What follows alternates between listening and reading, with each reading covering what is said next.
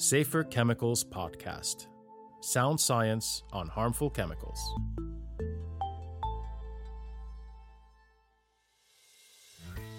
Hello and welcome to a special two-part episode of the Safer Chemicals Podcast.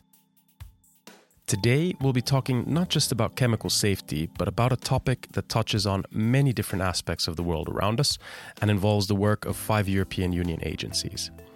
That topic is One Health. One Health can be described as an approach to addressing threats to health and well-being that also recognize the interconnection between the health of people, animals, plants, and the environment.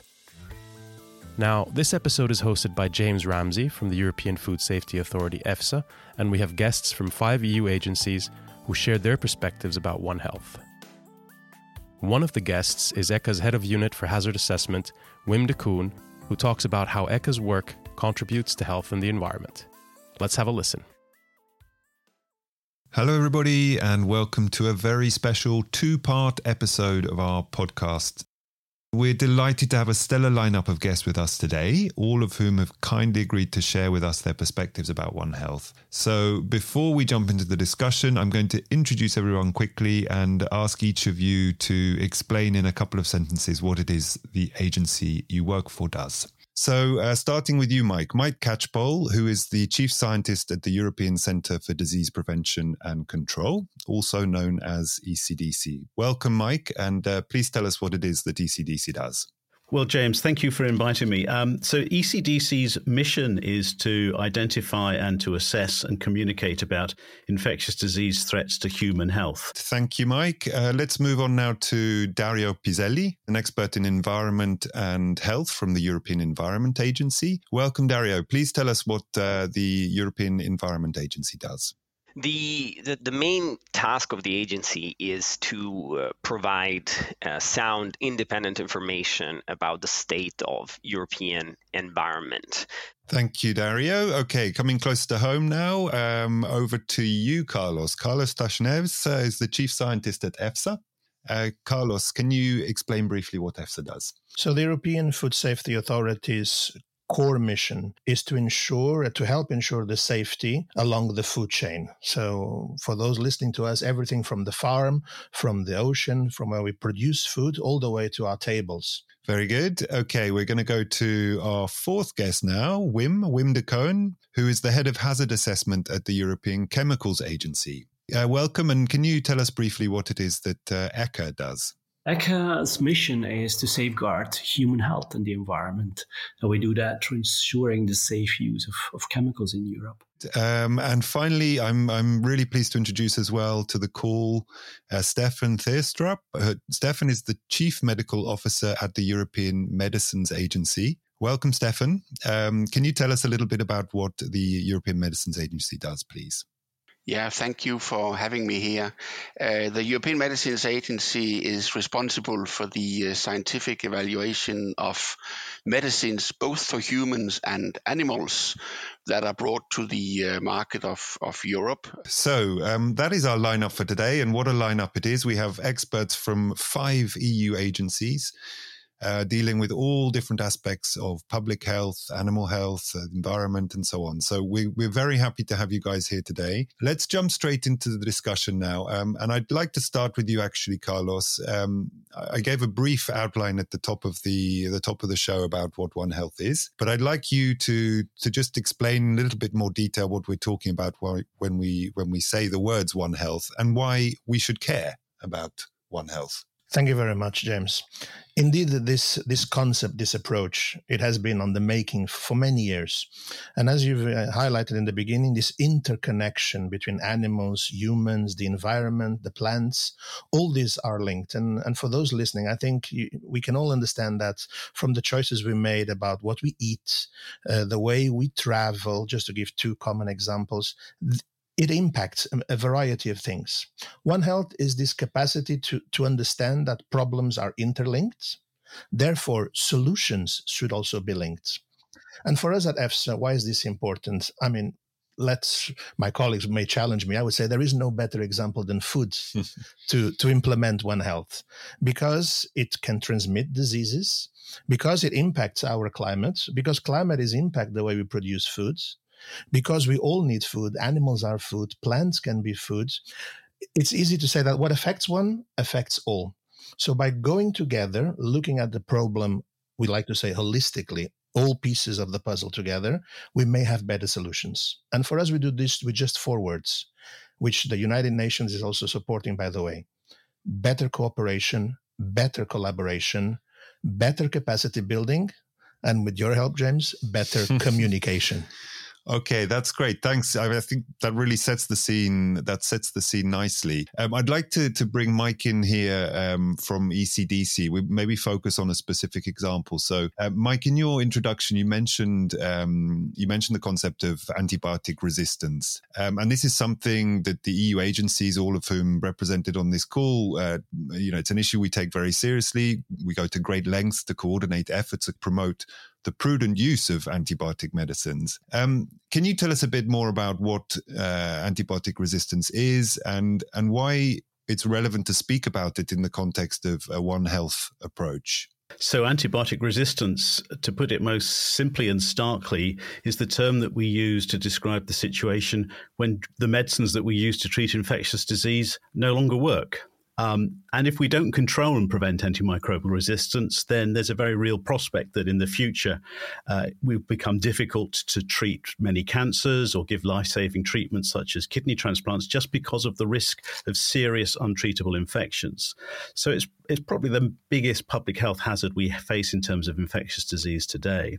It develops because the bugs, the bacteria, the viruses, other pathogens develop a resistance to one, more, or many of the medicines that we use to treat infection through a number of different mechanisms. And although there are many different mechanisms, I think the important thing to note is that actually it's the excessive or inappropriate use of antibiotics, whether used in animals or in humans, that increases the risk that the resistance will develop to those medicines. Now, you asked about, is this a One Health issue? Absolutely. Many of the medicines that we use to treat infections in humans are also used in animals. And just as importantly, there are an important group of bugs, which we call zoonoses, which can be transmitted between animals and humans. And so if resistance develops as a result of the use of antibiotics in, say, animals, and resistance develops in those animals, that can be transmitted to humans. And then we're faced with the prospect of infections that are very difficult, if not impossible, to treat. So it's absolutely a crucial One Health issue. Okay, so I imagine then the ECDC and EFSA would be working together on this issue. Absolutely, and in fact, we work very closely, ECDC, EFSA, and the European Medicines Agency, and we've produced over the last few years a series of joint reports. They're called the GIACRA reports, which analyse the relationship between the use of antimicrobials or antibiotics and the resistance to antibiotics in both humans and animals. And these reports inform and allow us to evaluate policy to control this problem. And in fact, we've just been we're just about to publish the latest version of that. And it shows some encouraging results, but perhaps I'll mention those later as we go along. Thanks very much, Mike. So you mentioned the European Medicines Agency. That gives me a good excuse to bring Stefan in here. I wanted to ask you about another recent global health crisis where your agency, the European Medicines Agency, had a critical role to play. And I'm talking, of course, about the COVID-19 pandemic. EMA, ECDC, EFSA, I mean, they all swung into action from the beginning of the pandemic to provide advice to the European Commission, national governments on how the disease was spreading in the EU, risk to animals, humans, and of course, in your case, the Medicines Agency, on the safety of the vaccines that were developed to combat the disease. So what did we learn from working together as agencies during this very, very challenging period? And would you say we're better placed now to deal with another similar event should it happen in the future? Let me take the last question first, I'm definitely confident that we are in a much better place now to face the next pandemic or the next big epidemic reaching us, because we know these things will happen, and also talking about climate changes and so forth, that the likelihood of zoonotic infections creating a pandemic is actually looks like it's increasing. So yes, we learned a lot. I think also not only learned, but we also confirmed that we are good at working together and we're having a good working relationship. We had emergency plans in our cupboards, in our safes, and some of them were polished off during the swine flu back in 2006 and 2009, and they definitely needed updating. And of course, there are a lot of lessons learned activities. We recently published a lessons learned paper, and we got input to that from colleagues around the table here today as well. I think we're definitely in a better position to deal with whatever comes down the road. May I also just pick on the AMR discussion, because I completely agree what Mike said. We have another challenge here, and that's where we also have a lot of interest working and guiding industry, because we have a gap here. We have no treatment for these resistant bugs. So there's a huge interest in developing new medicines to treat resistant bacteria. So that's also a role of the European Medicines Agency, to engage with academia and pharma industry in trying to find new solutions for this big health problem. Brilliant, thanks, Stefan. So you've made the link there back to AMR with ECDC. I wanted to turn now to you, Wim, at the European Chemicals Agency. We've already spoken now about One Health from a kind of disease, medicines, food point of view. But one aspect, of course, we shouldn't neglect in the One Health story is chemicals. So can you explain where ECHA fits in to all of this, and give us a practical example of how the work you're doing makes this bridge between the health of humans, animals, plants, and the environment? Yes, indeed. I think, indeed, chemicals are really a key element in the One Health activities. And let's take a practical example to continue on the AMR. We're currently contributing to the assessment of the azole fungicides. To make a practical example, so basically these substances are used in various sectors, and here we're contributing together with all the agencies around the table today and the GRC to make a better assessment. Where are they used? Where are they contributing potentially to resistance? So that's a practical example, but maybe the recent development this week allow me to bring up a broader example, which is the One Substance, One Assessment principle, which was launched by the Commission this week. And that's actually one of the core drivers where ECHA really will play a role, and where we will go in particular with this initiative to a broader assessment, but a single assessment of chemicals. And I think there's a lot of potential for all the agencies under this umbrella to make sure that instead of having fragmented assessments of substances and chemicals, to do this now in a holistic way, in a more consolidated way, so that we have single reliable sources of truth on the chemical, the hazards and the risks, so that we can better manage the risks and basically move forward to a more sustainable chemicals management. Okay, so the One Substance, One Assessment approach, hopefully it leads to better scientific outcomes, as you say, but I guess there are also economic savings to make as well. If you're pooling the resources of European Union agencies, then at the end of the day, you would hope to see a saving for the European taxpayer. Absolutely. I think you can see this as basically a library organizing its books, I would say. I like to use that image. Like if we're managing chemicals, it's like having one definitive book for each chemical substance in your library, rather than having multiple books with different information scattered across various shelves, etc. So it allows us indeed to go for economic savings, not only at authorities, but also at industry side. So hopefully that will bring a lot of benefits in the future. Great. Thanks a lot, Wim.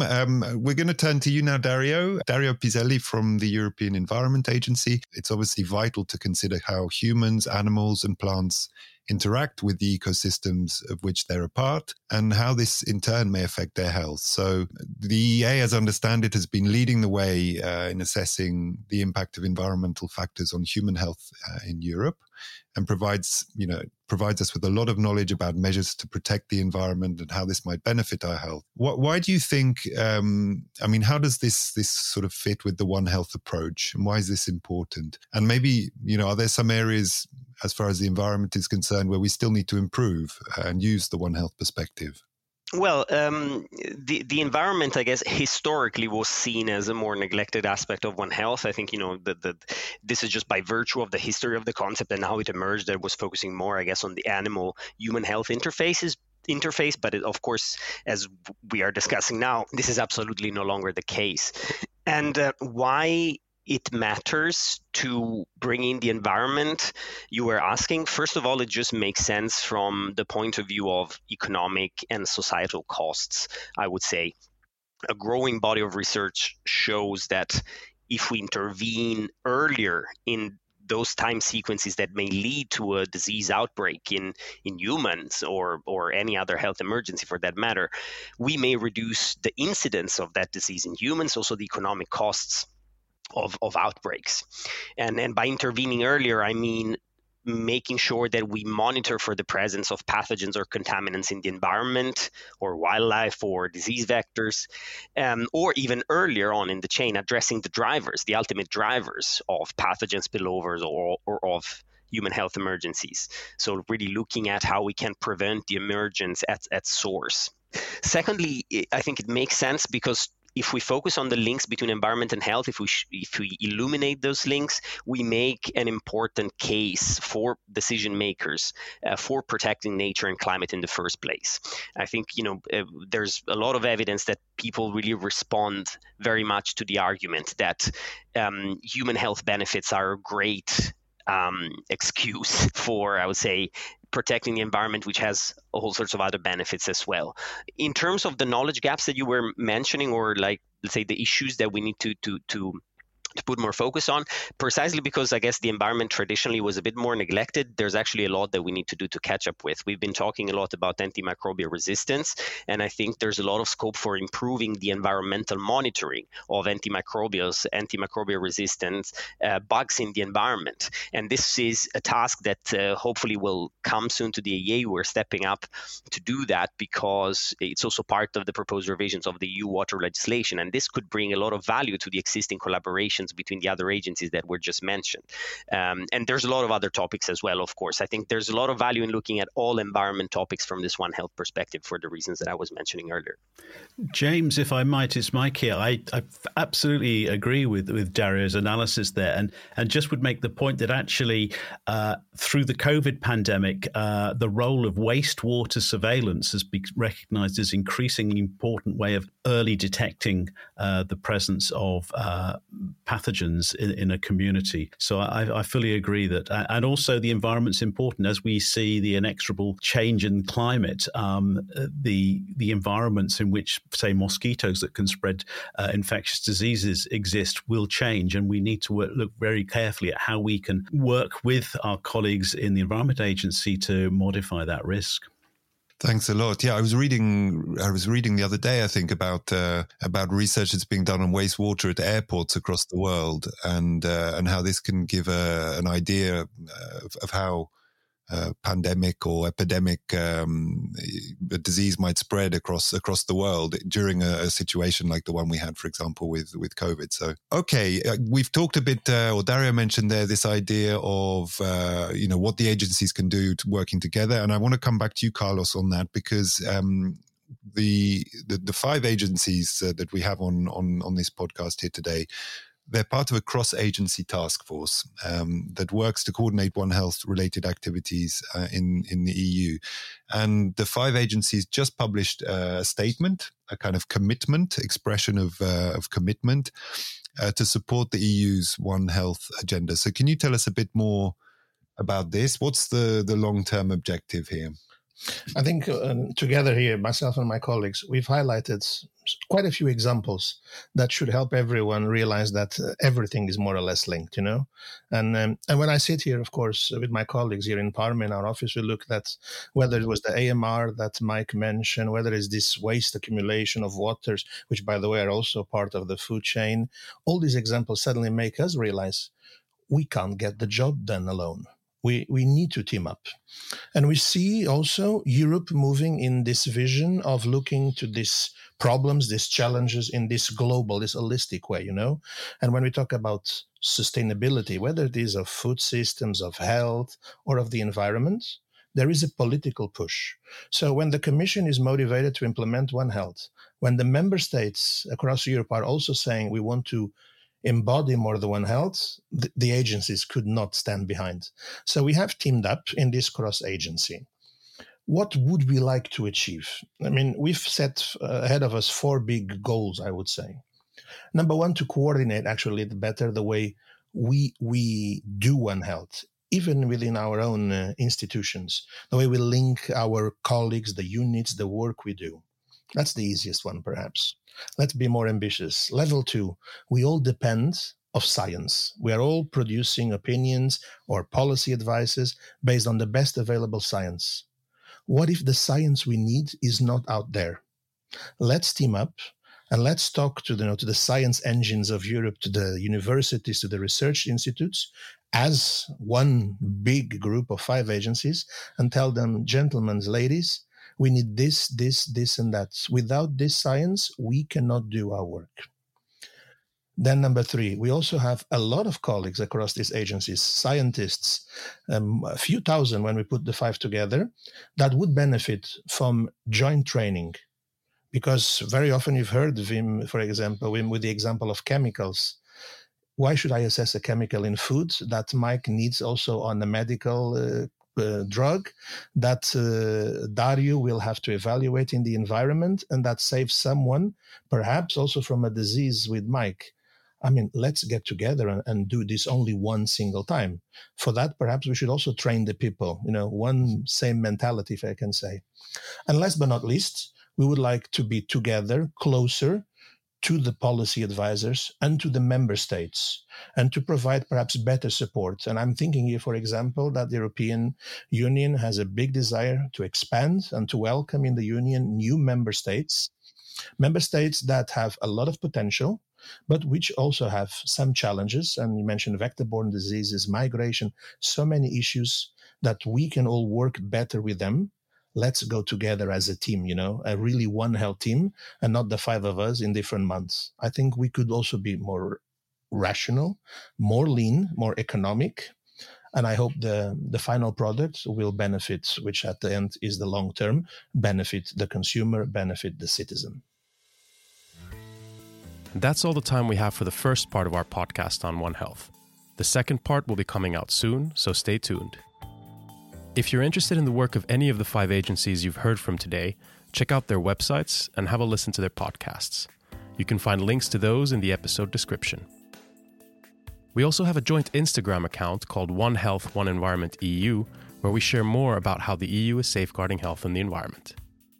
Thanks for listening, and stay safe. Safer Chemicals Podcast. Sound science on harmful chemicals.